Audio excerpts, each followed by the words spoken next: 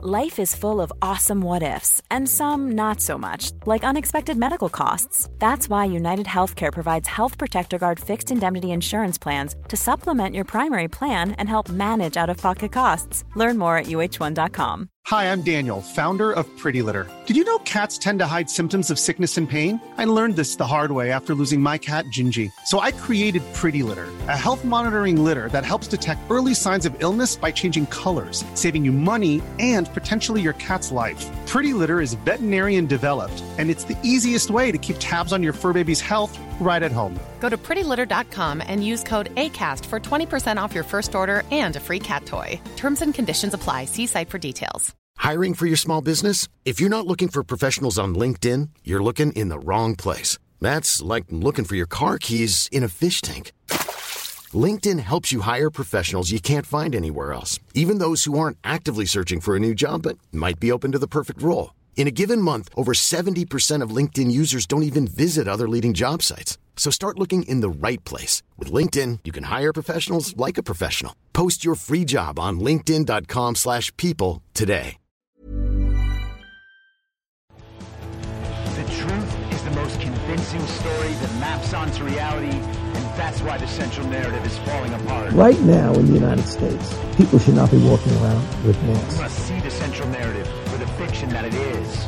We are Americans. While elections are sometimes messy, this was a secure election. The founders began the fight for human liberty and self-governance, and it's up to us to finish the job. I'll tell you what, we are in a truth emergency right now. This is the end game.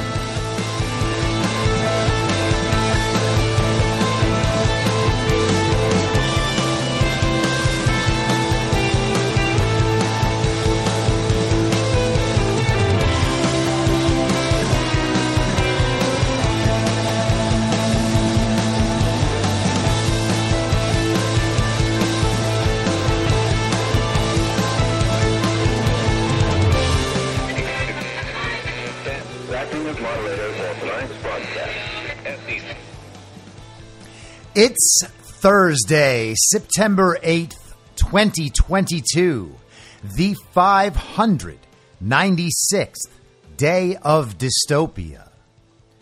I'm your moderator, Chris Paul. Let's be reasonable. A warm welcome and hello to all of you listening to the podcast on the day of its release. In order to do that, you must become a paid subscriber at imyourmoderator.substack.com. You can do so for as low as $50 a year or $5 a month. Comes out to under a quarter per episode, and you will get all the writing immediately when I release it. You will be supporting me, the work I do, and this show as it expands. And hey, if you don't want to do that, or you don't feel like you can, just get it for free 2 days later. All good. Now, if you've been listening to this show for any amount of time, you may have gotten the impression that I don't care too much about celebrity gossip. And the celebrity gossip I care the least about is Britain's royal family. Don't care about any of it, generally speaking. But it seems like either the Queen has died or is about to die. And there was a tweet earlier from a BBC reporter saying that the Queen had already died and that was the message from Buckingham Palace. And then that tweet was deleted and he apologized for putting that story out. It could just be that it's a matter of timing. They're not ready for the world to know yet.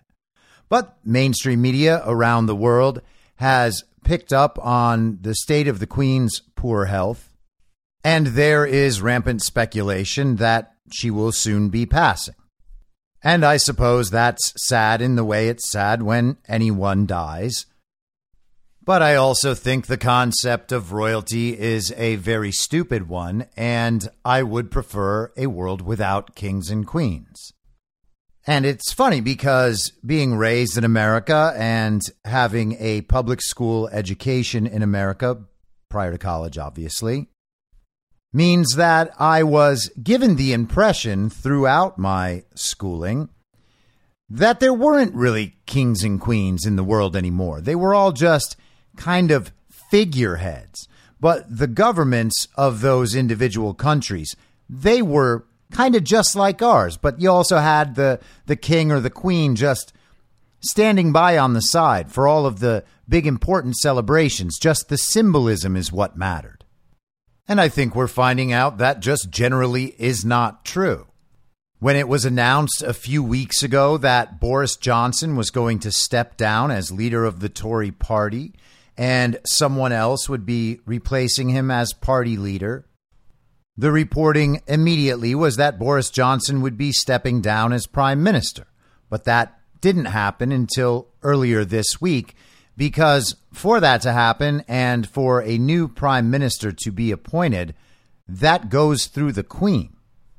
Now, it's commonly understood that the leader of the majority party would be prime minister under the Queen's appointment, and that presents the illusion of that prime minister being in some way democratically elected and being the head of state as the official representative of the people.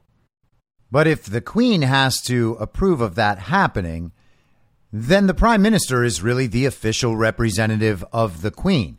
And I don't often turn to People magazine for its reporting, but let's just go ahead and do it today because they love royal gossip. This is from Tuesday. Queen Elizabeth appears in first public photos since heading to Scotland in July. So the Queen had not been making public appearances for a while. Queen Elizabeth is back in front of the camera. A new solo photo of the monarch, 96, was released Tuesday, just before she appointed Conservative leader Liz Truss as the new prime minister. In the image, the Queen beamed before a crackling fire in the drawing room of Balmoral Castle in Scotland, holding a walking cane and her go-to black handbag. Tuesday's meetings mark the first time Queen Elizabeth has been seen by the public in 6 weeks. In late July, she was spotted leaving her royal residence of Windsor Castle for her Balmoral estate, where she traditionally spends the late summer months. Just days before, the Queen and Princess Anne stepped out for a surprise engagement. The mother-daughter duo headed to Maidenhead to open the new 28-bed Thames Hospice building. There, the Queen animatedly chatted with patient Pat White, also speaking with staff and volunteers during a tour. Truss, 47, becomes the third and youngest woman to be elected the UK's prime minister, and the first not to formally meet the Queen in England after election in the royals' 70-year reign. Well, that's odd. The monarch has been experiencing episodic mobility issues, and a source tells People that the decision was made to host Tuesday's audiences at Balmoral to provide certainty for schedules. In addition to inviting Truss to become prime minister and form a government in her name, Queen Elizabeth also met with outgoing Prime Minister Boris Johnson at the castle for a formal farewell. Appointing the prime minister is one of the Queen's key duties, one she wouldn't delegate to her son and heir, Prince Charles. Charles, 73, has been undertaking an increasing number of roles on the monarch's behalf in recent months, but not that key duty. Although she met her first prime minister, Sir Winston Churchill, when she stepped off the plane that brought her back from Kenya to Britain following the death of her father, King George VI, in 1952, all others have gone to see her at the palace. So, traditionally speaking, for this Queen, the circumstances by which she appointed Liz Truss as prime minister and accepted Boris Johnson's resignation as prime minister are already a little strange. And it just so happens that right now, as I'm recording, the notifications begin coming through. Queen Elizabeth is dead at 96. So 2 days before her death, a death that has been anticipated for quite a while as her condition has been declining for quite a while, she appoints the new prime minister. And what timing! Boris Johnson was scandaled out of office not very long ago, and now a new prime minister comes in under the Queen's appointment, a key duty that she would not relinquish to Prince Charles, and 2 days later, she is dead. Now, if you're inclined to think that that reporter from the BBC a few hours ago who said the Queen was dead was right at the time and told to take his tweet down because of optics and timing and planning, you would be a conspiracy theorist, but you would probably also be exactly right. But I guess we'll never know. Maybe she was still alive 3 hours ago, he jumped the gun, and then she died after that. But for now, let's stick with the central narrative. The Queen has just died, which certainly comes as a surprise only 2 days after she was spry enough to take pictures for the public and appoint a new prime minister. But I know it's totally something that could happen, and so it probably did happen because that's what the news said happened. Now, you might imagine that the death of the Queen of the most important empire in hundreds of years would be the sort of thing that would have all sorts of implications around the world. It's something that you would have to put plans in place for. And that's exactly what they've done. I had never paid attention to Operation London Bridge until today, but it's fascinating. And I'm going to play this video. It's a few minutes long. I just think it's worth everybody understanding the central narrative around what happens now. This is from Business Insider, and you can find it on YouTube. What will happen when Queen Elizabeth II dies? Operation London Bridge.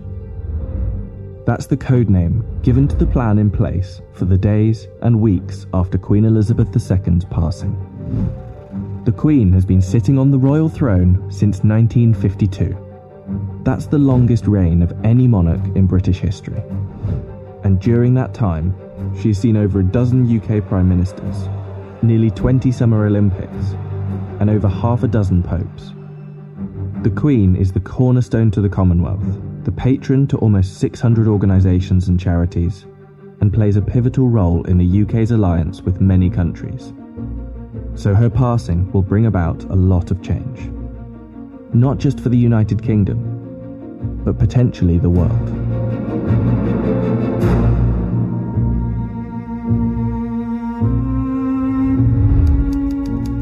Her private secretary, the Right Honourable Edward Young, will immediately pass a message on to the acting Prime Minister at the time. That message will likely read, "London Bridge is down." The Prime Minister will then set Operation London Bridge into action. Within minutes, the 15 governments outside of the UK where the Queen is head of state will be informed over a secure line. And that will be followed by the other 36 Commonwealth nations and leaders around the world. The gates of Buckingham Palace will then dawn a black-edge notice of the news. At the same time, a news flash will alert media around the world. Every media outlet is prepared for the news. Every radio station has a network of lights that will flash to indicate a national catastrophe such as this. All BBC shows will stop and proceed to run a feed dedicated to the news. Newsreaders will change into the black suits and clothing that is on hand at all times in the news studio, and the traditional red BBC News branding will turn black. Newspapers, TV channels and radio stations have days of coverage ready to go. On the same day as her death, the Queen's eldest son, Charles, will immediately become king. And it's reported that the stock exchange, businesses and shops across the UK will likely close for the day out of respect. The day after the Queen's death, on a live stream, Charles will make his first official speech as king. And the government will swear its allegiance to the sound of a 41-gun salute in Hyde Park, London. After that, King Charles, if this is the name he so chooses, will set off on a UK tour, visiting the leaders of government in the capitals of each country, Edinburgh, Belfast and Cardiff, before returning to London. During this period, TV channels will play the many documentaries already made in the Queen's honour, and the BBC will refrain from playing comedy shows as a sign of respect until after the funeral. 4 days after her death, the Queen's coffin will be led on a military procession from Buckingham Palace to Westminster Hall. Here she will lie in state over the next 4 days, and after which King Charles, family and dignitaries will pay their respects. Then the doors will open to likely hundreds of thousands of people queued up outside.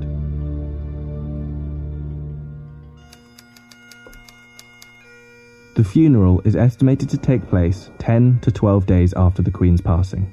But one thing is certain: the day of the funeral will be an official bank holiday for the whole of the United Kingdom.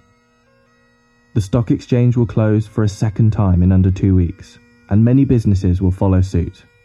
At 11 a.m. sharp, the bells of Big Ben will chime, the country will fall silent, and the coffin will be brought inside Westminster Abbey, where 2,000 specially invited guests will bow their heads in prayer.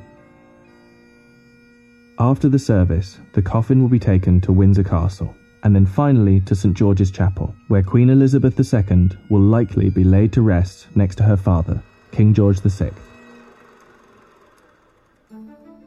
Likely within a year after the funeral, an official coronation for King Charles will take place on yet another bank holiday.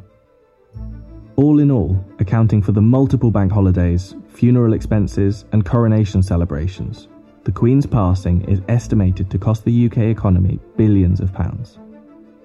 In addition, hundreds of changes will happen across the UK in the months to come. New British currency will be printed with the King's portrait, and the Queen's currency will slowly be removed from use. The same will happen for stamps, passports, and police and military uniforms, and the national anthem will be changed to God Save the King. Not to mention how the world and Commonwealth will react to the new king could alter the British royal family forever. For example, there is growing support in Australia for the country to become a republic, and the Queen's death could heighten that support. This could lead other countries to follow suit, which would almost certainly weaken the British monarchy. This scenario will one day be upon us. Operation London Bridge will be triggered, and arguably the biggest funeral of our lifetime will be witnessed around the world. This will be the end of an era. Now, it's worth noting that that video is 2 years old. Just in case you're like, oh, that little detail or that little detail is a bit off. That's probably why. But there are two parts of this video that I want to focus on, especially because we are going to be flooded, just overwhelmed with pomp and circumstance for as long as they choose to play this story out. That's what's going to dominate the news, is the ceremony of it all and the Queen's importance and a rerun of all of the central narrative surrounding World War II and how great she is and everything else. Wonderful, you might say. What entertainment. I'm learning history and hearing about how the world domineering monarch is probably the greatest person that ever lived. You might just eat that up. Certainly, American media will. And that's kind of the most cucked thing imaginable for an American or any free people. But let's skip over that completely and focus on the parts of that video that are directly related to geopolitics. And the first one is where it noted that the Queen of England is the head of state in 15 countries around the world, and that there are 36 commonwealths, all of them to be alerted within 15 minutes of her passing. So you can imagine that they have already heard about this by now within the last 15 minutes, or at least sometime within the last few years. Who knows when the Queen died? The truth is, basically nobody. But the history will record her death as having occurred on September 8th of 2022.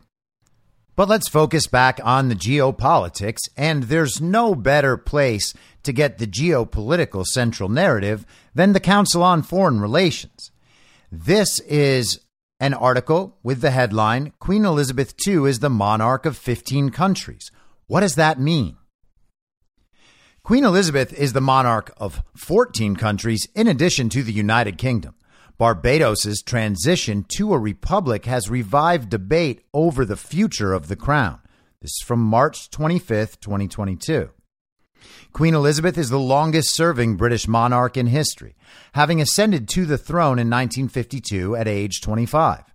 She is also the queen of more than a dozen other independent countries that were once under direct British colonial rule. In 2021, Barbados became the latest country to sever its ties with the crown. Will others follow suit? So she is the queen of more than a dozen other independent countries that were once under direct British colonial rule. And now, you see, it's so much different. All those countries are independent, just like Britain is. She's just a figurehead, really. Kind of like the Monopoly man. You can just move her around on the board. Queen Elizabeth is not only the monarch of the United Kingdom, but also of 14 other countries, including Canada and others across the Asia-Pacific and the Caribbean. These are known as the Commonwealth realms. They are distinct from the Commonwealth of Nations, a loose grouping of 54 countries that were once part of the British Empire, but most which are not still subjects of the Queen. Together, there are some 150 million people in the Commonwealth realms, the most populous of which are the UK, Canada, Australia, Papua New Guinea, and New Zealand. These countries are all independent and sovereign states. Still, the role of the Queen is in many places a subject of controversy, since many gained their independence through uprisings against British colonial rule. Oh, that sounds just like us. Commonwealth realms are constitutional monarchies, meaning the monarch's powers are largely symbolic and political decisions are made by an elected parliament and implemented by prime ministers. Of course they are. The Queen is thus head of state, but not head of government, meaning she is not involved in day-to-day governing. In the United States, by contrast, the president is both head of state and head of government. The Queen does have some constitutional duties, the most significant being the approval of new governments. Depending on the country, she may formally approve legislation, appoint certain officials, or grant state honors. In non-UK realms, the Queen appoints a royal representative to carry out these duties. This figure is known as Governor General. Or if this was Game of Thrones, Justin Trudeau would be King in the North. In exceptional circumstances, the Crown also has what are known as reserve powers, or the authority to unilaterally override other branches of government. This has happened rarely since World War II, the most notable example being Australia's 1975 constitutional crisis, in which the Governor-General dismissed a sitting Prime Minister. Wow, the Queen sounds awfully powerful. It's like she's still the head of an empire, but not involved in the day-to-day government. I mean, that's for like the elected representatives of the people, duh. Most fundamentally, the purpose of the Queen is to serve as a nonpartisan symbol of the nation, constitutional continuity, and moral authority. Official documents are marked with the royal seal and the Queen's visage featured on local currency. And that must be nice, being an Australian and knowing that the Queen of England is your moral authority. Her many trips to the Commonwealth realms have helped kindle an affection and loyalty even in countries where the Republican movement is strong, such as Jamaica. Well, that's strange. I was told Jamaicans are black, and this would seem like colonization. This would seem like colonialism. Why isn't anyone mad about that? They want their own free country, but their government still serve at the leisure of an old white lady. The royal family has long been a source of British soft power and diplomatic influence, though that has been undermined in some realms due to accusations by Duchess of Sussex Meghan Markle of racism within the family. Nearly 20 former British territories renounced their monarchies and became republics after World War II, including India, Nigeria, and Pakistan. This is generally meant replacing the Queen with another head of state figure, often a president whose role is also largely ceremonial. Why don't they just say ceremonial? Largely ceremonial. And largely is doing a lot of work there. Largely basically means anything. They're making a subjective judgment and saying that the monarch's particular powers are not really the important ones.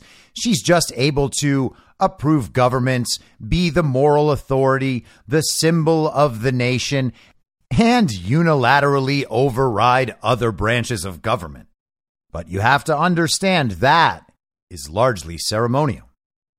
For countries that saw their monarchies as unwelcome remnants of colonialism, this was the final step in distancing themselves from its last vestiges. The 1970s saw the last major wave of departures, with Caribbean countries Dominica, Guyana, and Trinidad and Tobago. Mauritius in the Indian Ocean left in 1992. Barbados is the latest to exit, having officially left the monarchy behind by swearing in a president on November 30th, 2021. Barbadian leaders framed the move as a long-awaited culmination of independence. The time has come to fully leave our colonial past behind, said Governor General Sandra Mason in announcing the exit. The date was set to coincide with the 55th anniversary of Barbados's independence from the UK. Oh, a governor general. That is exactly what they're called, as we just learned a moment ago, when they're still controlled by the Queen. To reprise, in non-UK realms, the Queen appoints a royal representative to carry out these duties. This figure is known as a governor general. But they're independent now, don't you see? Barbados's decision has added to recent movements in some other countries, especially in the Caribbean, to reconsider their ties to the Queen. Part of the Black Lives Matter movement that swept the world in 2020. Protests in the UK have often focused on the repercussions of slavery in Britain's Caribbean colonies and the role it played in the empire's wealth and global power. Some British companies involved in the slave trade have promised to make amends, but Barbados and the other members of the Caribbean community have pressed European governments for full reparations. Jamaica, where the movement to break with the monarchy has been gaining steam, has directly petitioned Queen Elizabeth for reparations for the Crown's role in the transatlantic slave trade. Jamaican Prime Minister Andrew Holness went a step further in March 2022, announcing that the country intends to become fully independent of the monarchy. And again, this is so weird because I was told that it was white Americans who were entirely responsible for the transatlantic slave trade. Analysts differ on the likelihood that other countries will reject the crown. King's College's Richard Drayton, a historian, has argued that Barbados could be a tipping point in that regard. Yet Aaron Kamagisha of Barbados's University of the West Indies says the impact is likely to be limited, especially given that some countries have stricter requirements for the change. In Canada, for instance, it would require a constitutional reform, meaning the unanimous assent of the 10 provinces as well as Parliament. Canadian support for republicanism remains below a majority, but it has grown sharply in the last year. And yet another factor in Canada and elsewhere is the popularity of Queen Elizabeth. Experts say that she commands a level of respect not yet earned by much of the rest of the royal family, creating unpredictability for her successor. So what are these 14 now British overseas territories? Anguilla, Bermuda, British Antarctic Territory, British Indian Ocean Territory, British Virgin Islands, the Cayman Islands. Oh, that's where everyone puts their money. The Falkland Islands, Gibraltar, Montserrat, Pitcairn, Henderson, Ducie, and Oino Islands. I'm going to say some stuff wrong, probably. Saint Helena, Ascension, and Tristan de Cunha. That sounds like it might be Brazilian, I guess. And I probably said it in the wrong way. South Georgia and the South Sandwich Islands. Sovereign base areas of Akrotiri and Dhekelia. And Turks and Caicos Islands. And while we're at it, let's do the Commonwealths as well.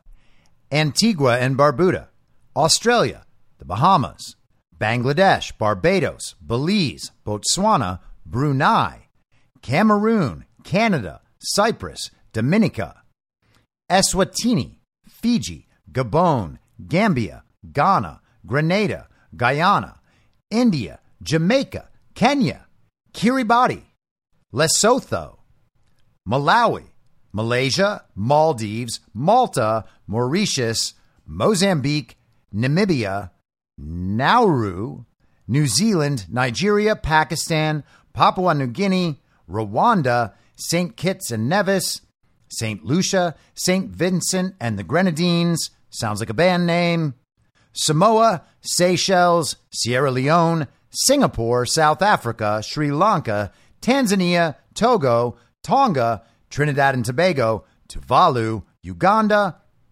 Vanuatu, and Zambia. Now that is a whole lot of places. Now, the elected president of the United States, Donald J. Trump, has released a statement on the Queen's death. Melania and I are deeply saddened to learn of the loss of Her Majesty Queen Elizabeth II. Together with our family and fellow Americans, we send our sincere condolences to the royal family and the people of the United Kingdom during this time of great sorrow and grief. Queen Elizabeth's historic and remarkable reign left a tremendous legacy of peace and prosperity for Great Britain. Her leadership and enduring diplomacy secured and advanced alliances with the United States and countries around the world. However, she will always be remembered for her faithfulness to her country and her unwavering devotion to her fellow countrymen and women. Melania and I will always cherish our time together with the Queen and never forget Her Majesty's generous friendship, great wisdom, and wonderful sense of humor. What a grand and beautiful lady she was. There was nobody like her. Our thoughts and prayers will remain with the great people of the United Kingdom as you honor her most meaningful life and exceptional service to the people. May God bless the Queen. May she reign forever in our hearts, and may God hold her and Prince Philip in abiding care. So a very magnanimous statement from the elected president, Donald J. Trump. But let's get back to the other point I want to make about the London Bridge video. In addition, hundreds of changes will happen across the UK in the months to come. New British currency will be printed with the King's portrait, and the Queen's currency will slowly be removed from use. The same will happen for stamps, passports, and police and military uniforms, and the national anthem will be changed to God Save the King. Not to mention how the world and Commonwealth will react to the new king could alter the British royal family forever. For example, there is growing support in Australia for the country to become a republic, and the Queen's death could heighten that support. This could lead other countries to follow suit, which would almost certainly weaken the British monarchy. This scenario will one day be upon us. Operation London Bridge will be triggered, and arguably the biggest funeral of our lifetime will be witnessed around the world. This will be the end of an era. Okay, so leaving aside, again, the pomp and circumstance about the stamps and the anthem and the passports and the police and military uniforms, Australia might decide to become a republic and potentially sever their relationship with the British Crown. If that happens, other countries might follow suit. Now, think about the Five Eyes nations, right? The intelligence sharing nations. The United States, Canada, Great Britain, New Zealand, and Australia. All of those are countries for whom the Queen of England was the head of state in a largely ceremonial role. Except for the United States, we are nothing like those other countries. But the video also noted that these countries becoming republics and severing their ties with the British crown could weaken the British monarchy. Well, haven't we always kind of been told the whole thing about the British monarchy is that it's just ceremonial? The Queen is just a figurehead? Why would these nations leaving weaken the monarchy? The British Empire doesn't exist anymore. Colonialism is in the past. It's not real now. Except that it so obviously is. How did we get that impression? Oh, wait, it's because we were told a story and then just always believed it and never bothered looking? Yeah, I guess that's it. But let's backtrack for just a second, because it is not only Operation London Bridge, or it is not specifically Operation London Bridge, because the Queen died, we're told, in Scotland, which means that instead they go to Operation Unicorn. So what's Operation Unicorn? Well, this is from the Herald in Scotland, and this is from July 6th, 2019. There's all sorts of articles coming out about this today, but I would rather have an article that's a few years old and not get the very current trending popular opinion from the central narrative. So the Herald Scotland, Operation Unicorn, the secret strategy for the Queen dying in Scotland. A secret strategy is in place to help key public bodies plan for the Queen passing away in Scotland, the Herald on Sunday can reveal. Operation Unicorn will involve the immediate suspension of business at the Scottish Parliament as the authorities prepare for a state funeral that will become a global event. A Holyrood source said the Queen dying north of the border could result in hundreds of thousands of people from across the world flocking to Holyrood. And Holyrood is an area in Edinburgh, Scotland, where the Scottish Parliament building sits, as well as the palace of Holyrood House, the official residence of the monarch in Scotland. But let's continue with Operation Unicorn. It has previously been reported that the UK strategy for handling the Queen's death, Operation London Bridge, dates back to the 1960s. The plan has been adapted since the turn of the century, and it is believed meetings take place around 3 times a year that include government departments, the police, and broadcasters. However, an online minute of the Scottish Parliament's leadership group, a forum for senior Holyrood staff, revealed the existence of a parallel strategy. The account of the meeting, which took place in June, and again, this is 2019, stated, LG received an update on planning for Operation Unicorn, the death of Her Majesty the Queen while in Scotland. The primary focus was on the impacts on staffing and the specific impacts depending on timing. The secret code name was first mentioned in the Parliament's online papers in 2017 when LG agreed to set up a resilience board for disruptive incidents. Parliament proposed that the significant incidents should include Holyrood's role in London Bridge and Unicorn without specifying what the latter meant. It is understood that if the Queen dies in Scotland, she spends around 3 months a year at Balmoral. The Parliament, the neighbouring palace of Holyrood House, and St. Giles Cathedral will be the main focal points. If the monarch dies when the Parliament is sitting, chamber and committee business will be suspended and the funeral will take place around 10 days after her death. It is believed that up to 6 parliamentary days could be lost, but there will be 36 hours to prepare for a motion of condolence in the chamber. One of the major challenges facing the Parliament is coping with the huge number of people who are expected to want to sign a condolence book at Holyrood. Yes, that sounds like such a massive concern. If the Queen passes away in Scotland, her body will rest at Holyrood House, following which her coffin will be carried to the cathedral on the Royal Mile. At this point, her body will be placed on the Royal Train at Waverley Station for a journey down the East Coast Main Line. Passing references have been made to Operation Unicorn in NHS board papers, but with no explanation for what it is.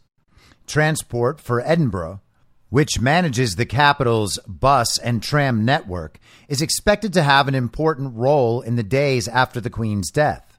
According to a TFE report, the transport body was last year given delegated authority for the coordination of the Edinburgh Council side of Unicorn and other sensitive operations.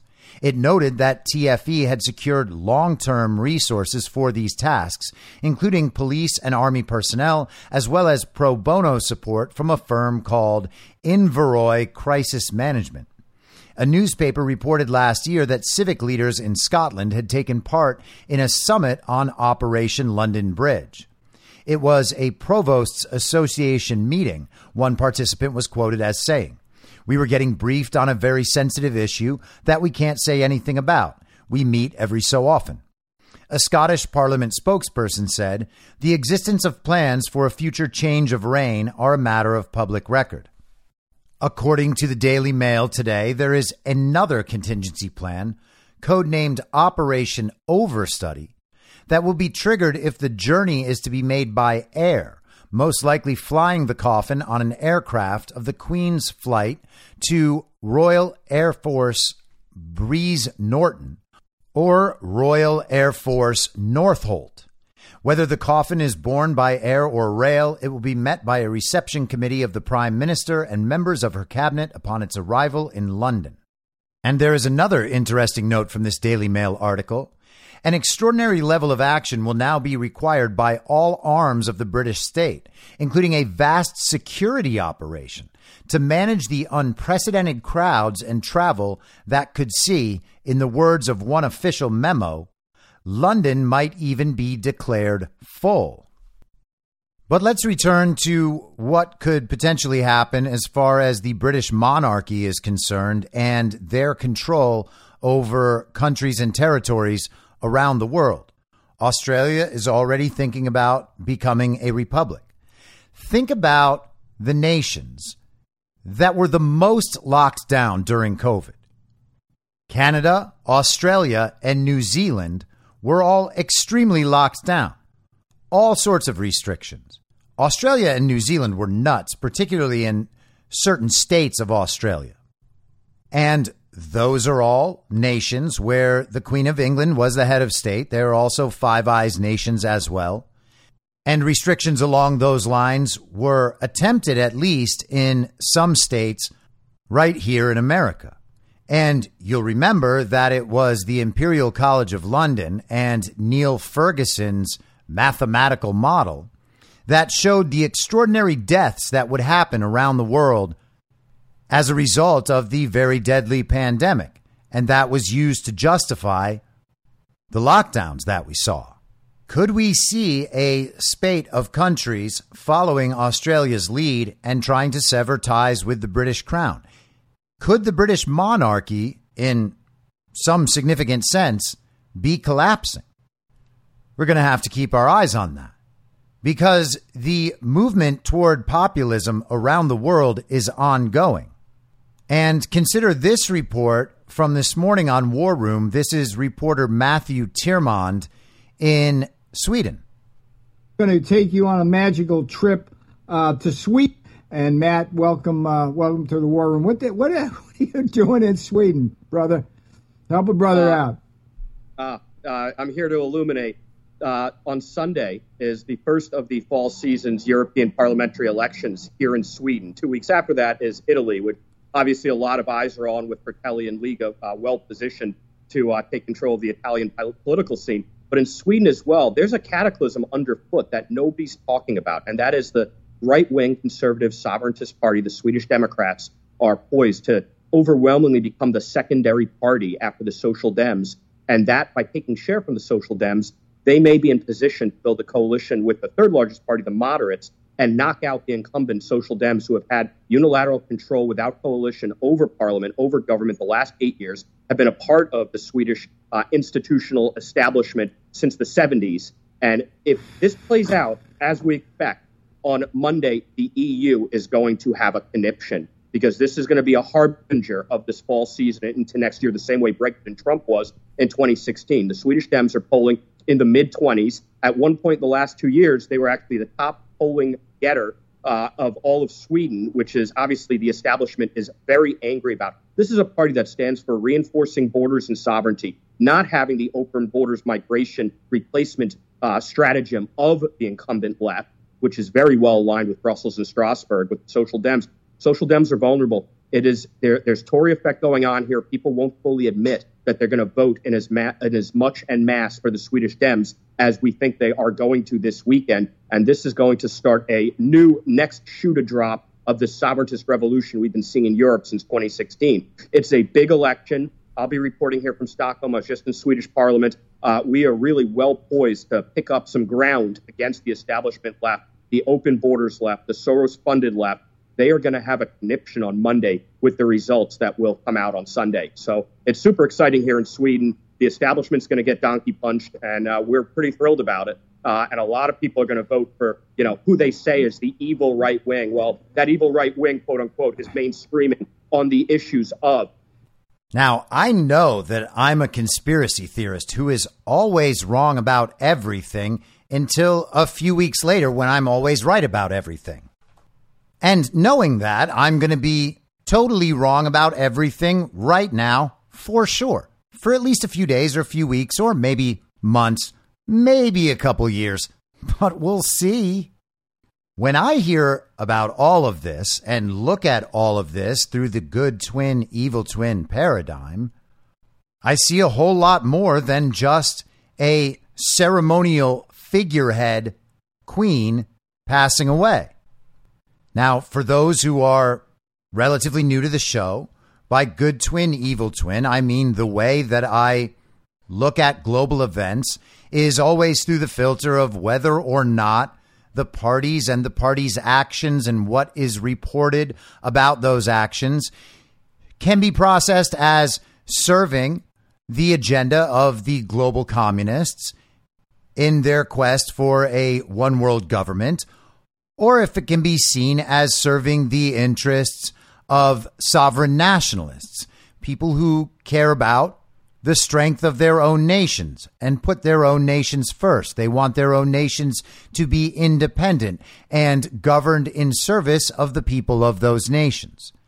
I don't think it makes any sense to say Russia is doing this or China is doing that or Ukraine is doing this or France is doing that. There are factions in every nation. Some of those factions serve the global agenda. They operate in coordination with the United Nations, the WHO, the World Economic Forum. Other factions exist to reject all of that and protect the interests of the citizens of their nation. It's true here. It's true everywhere. Just think about the reaction to COVID in places like California and New York and Washington State and Illinois. Places that the Democrats have infiltrated completely. They have taken over the election apparatus and they have turned those states irrevocably blue. Or at least that was their plan and that's what they thought they had. And very soon they will find out they were completely wrong about that. And that day will come and it will be awesome. But then you also have places that seem at least to be rejecting all of that. Florida and Texas and South Dakota, states like that where the commands of the global order aren't implemented as pervasively as they are in the quote unquote blue states. So when I hear reports about Shanghai locking down, I don't say China's locking down. I say Shanghai is locking down. Just like in America, when California locked down, other countries around the world might have said the Americans are locking down. But that wasn't really true. California was locking down. New York was locking down. Texas abandoned its mask requirements in March of 2021, and in July of 2022, California was still thinking about re-implementing theirs. If we were reading mainstream media in another country and we read those headlines about California considering the re-implementation of their mask mandates, we might be inclined to say the United States is considering re-implementing mask mandates. But that would be totally incorrect. And so I try at all times to apply the same principles to the rest of the world and try to figure out whether or not the decisions being made in other countries are decisions being made by factions in power or decisions being made by state governors or the equivalent in a given nation, rather than taking a generalized approach and saying this country is doing X. Because that's a very easy way to misconstrue what some foreign nation is doing. And then you have to remember that the reporting we get about foreign nations is often from mainstream outlets following the same agenda and the same storylines, feeding parts of the central narrative to populations around the world, much like our American propaganda state media does here.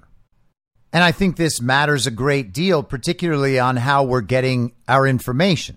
If we had only been listening to the mainstream media outlets around the world, we would have an entirely false idea about everything related to Russia and Ukraine. Everything. From the reason that the conflict started at the beginning to the status of that conflict now. We're consistently told that Ukraine is putting up an incredible defense of their nation against these Russian invaders. We're now being told Ukraine is going to launch a counteroffensive. Oh, they still have a chance to defeat the Russians. Except they've never had that chance. And there's been no point in the last 6 months, 6.5 months now, that operation has been going, where Ukraine has done anything effective. And sure, there may have been ebbs and flows, but the situation has continually deteriorated for Ukraine in relation to Russia. The reason that conflict started in the first place was because Russia was defending what it sees as two independent republics in the Donbass from an ethnic civil war being waged by Ukrainian Nazis at the behest of the comedic actor in coordination with the global communists. And that is an insight that would be totally unavailable if we were focused only on global propaganda media. In the Ukraine situation, we were actually able to access independent reporting on the ground. And we were able to find information about the history of the conflicts there and the U.S. initiated coup that installed Ukraine's new president in 2014 at the choosing of American diplomats who are now part of the Biden fake administration. And my point is that we actually do have the access and ability to be able to acquire a more sophisticated view of geopolitics, which is not to say that we're just going to automatically be right all the time. But if we are going to move away from the central narrative and from the propaganda state media as it exists around the world, then we need to be able to change our thinking, and we need to be able to change the streams through which our information reaches us.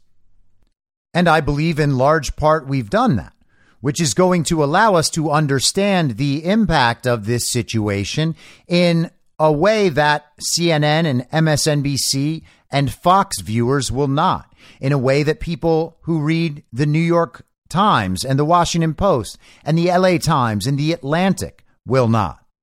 These people are going to be discussing the pomp and circumstance. They'll have reports every day about how the people are reacting as Queen Elizabeth's coffin is carried by train down the East Coast main line. And it will all be very important.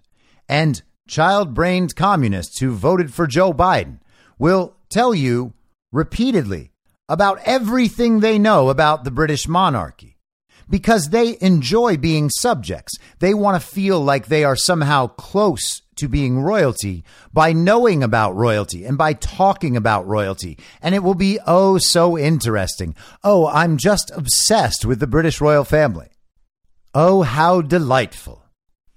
But we're not going to do that because there is something much bigger and much more important afoot. And I would suggest that this announcement of the Queen's death may open the door for this whole sovereign nationalist and populist movement around the world to take a giant step forward.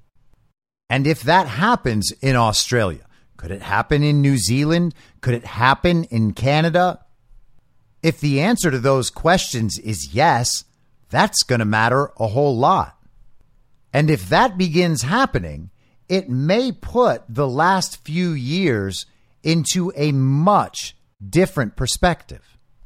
Think back to 2016, Brexit. Donald Trump gets elected.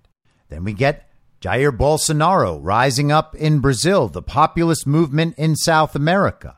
We have other populist leaders around the world aligning with Donald Trump and pushing their nations forward in service of the people of their nations.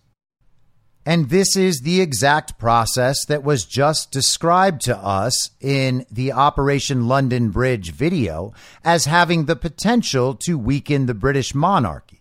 And the British monarchy might be replaceable in that context with the global communist order and their own interests. But it's very possible that in the public understanding, we will begin to view COVID and the stolen American election and a number of other world events as being little more than operations to maintain control over the nations of the world by the global communist order and the global governing bodies like the UN, like the WHO, and like the global governing wannabes, the World Economic Forum. And once again, I'm a conspiracy theorist. I could be absolutely wrong about all of this. Time will tell. But for now, I have absolutely no interest whatsoever in the pomp and the circumstance. And I'm extremely interested in seeing what happens in Sweden's election and Italy's election and Brazil's election, where the rallies for Jair Bolsonaro are even bigger than Donald Trump's, and I'm saying by far, which is truly incredible.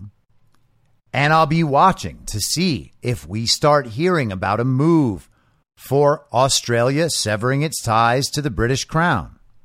And I think we may begin hearing rumblings from much smaller nations about that first, because as far as narratives go, those will be seen as less impactful, and it'll kind of ramp up into more important countries leaving. The last thing they want the people of the world to think is, oh, the Queen has died. Now all these countries are going to become independent, starting with Australia. That would be pretty massive news, especially if it happened right on the heels of all this. But we shall see. This is a significant event, and not in the way it's going to be portrayed on the television.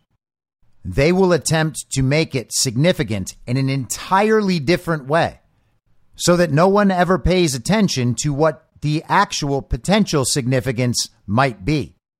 But these are incredible times. The world is in flux right now, and all of this matters a great deal. So let's keep our eyes on the right thing. I'll be back tomorrow at the same reasonable time on the same reasonable podcast network. I don't have a network. Masks and lockdowns don't work. They lied to you about a pandemic, and Joe Biden will never be president.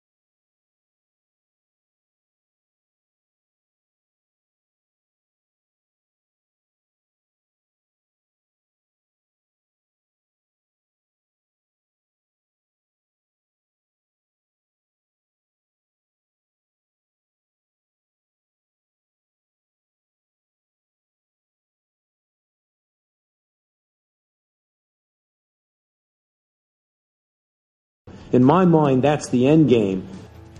If you're listening to this episode for free, you can support me and support the show and the work I do by signing up for a paid subscription at imyourmoderator.substack.com. You can do so for as low as $50 a year or $5 a month. Comes out to under a quarter per episode, and you'll blast right through the paywall for all of the writing. The merch store is www.cancelcouture.com, and you can find everything else by heading to Linktree. Linktree.com/I'm your moderator. And I'll see you soon out on the range.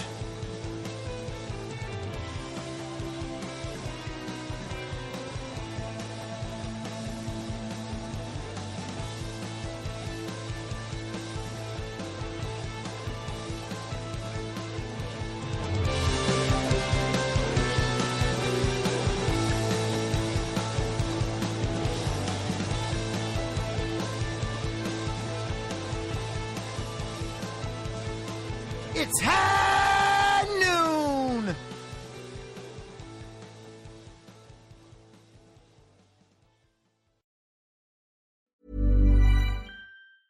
Planning for your next trip?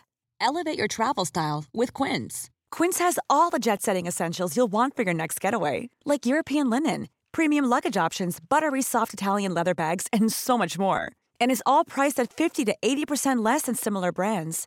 Plus, Quince only works with factories that use safe and ethical manufacturing practices.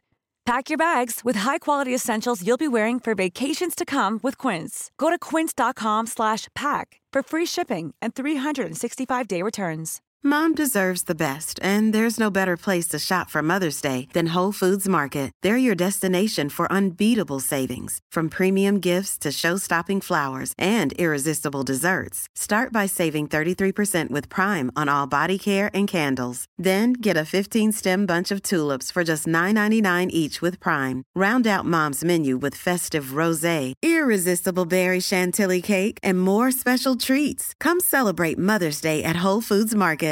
Imagine the softest sheets you've ever felt. Now imagine them getting even softer over time. That's what you'll feel with Boll & Branch's organic cotton sheets. In a recent customer survey, 96% replied that Boll & Branch sheets get softer with every wash. Start getting your best night's sleep in these sheets that get softer and softer for years to come. Try their sheets with a 30-night guarantee. Plus, get 15% off your first order at bollandbranch.com. Code BUTTERY. Exclusions apply. See site for details. In my mind, that's the end game. Thanks for listening. If you'd like to follow what I'm reading and thinking throughout the day, you can do that by downloading the Telegram Messenger app and going to t.me/I'm your moderator. On social media, you can follow me on Truth Social, Getter, and Gab at I'm your moderator. I also have channels on Rumble and BitChute. If you'd like to follow the writing, you can find me at imyourmoderator.substack.com. The merch site is cancelcouture.com, or go direct shop.spreadshirt.com/cancel-couture. If you'd like to support the podcast financially, the best place to do that is Ko-Fi. Go to ko-fi.com/I'm your moderator. And all of these details will appear in the show notes with each episode. I'll see you soon down on the range.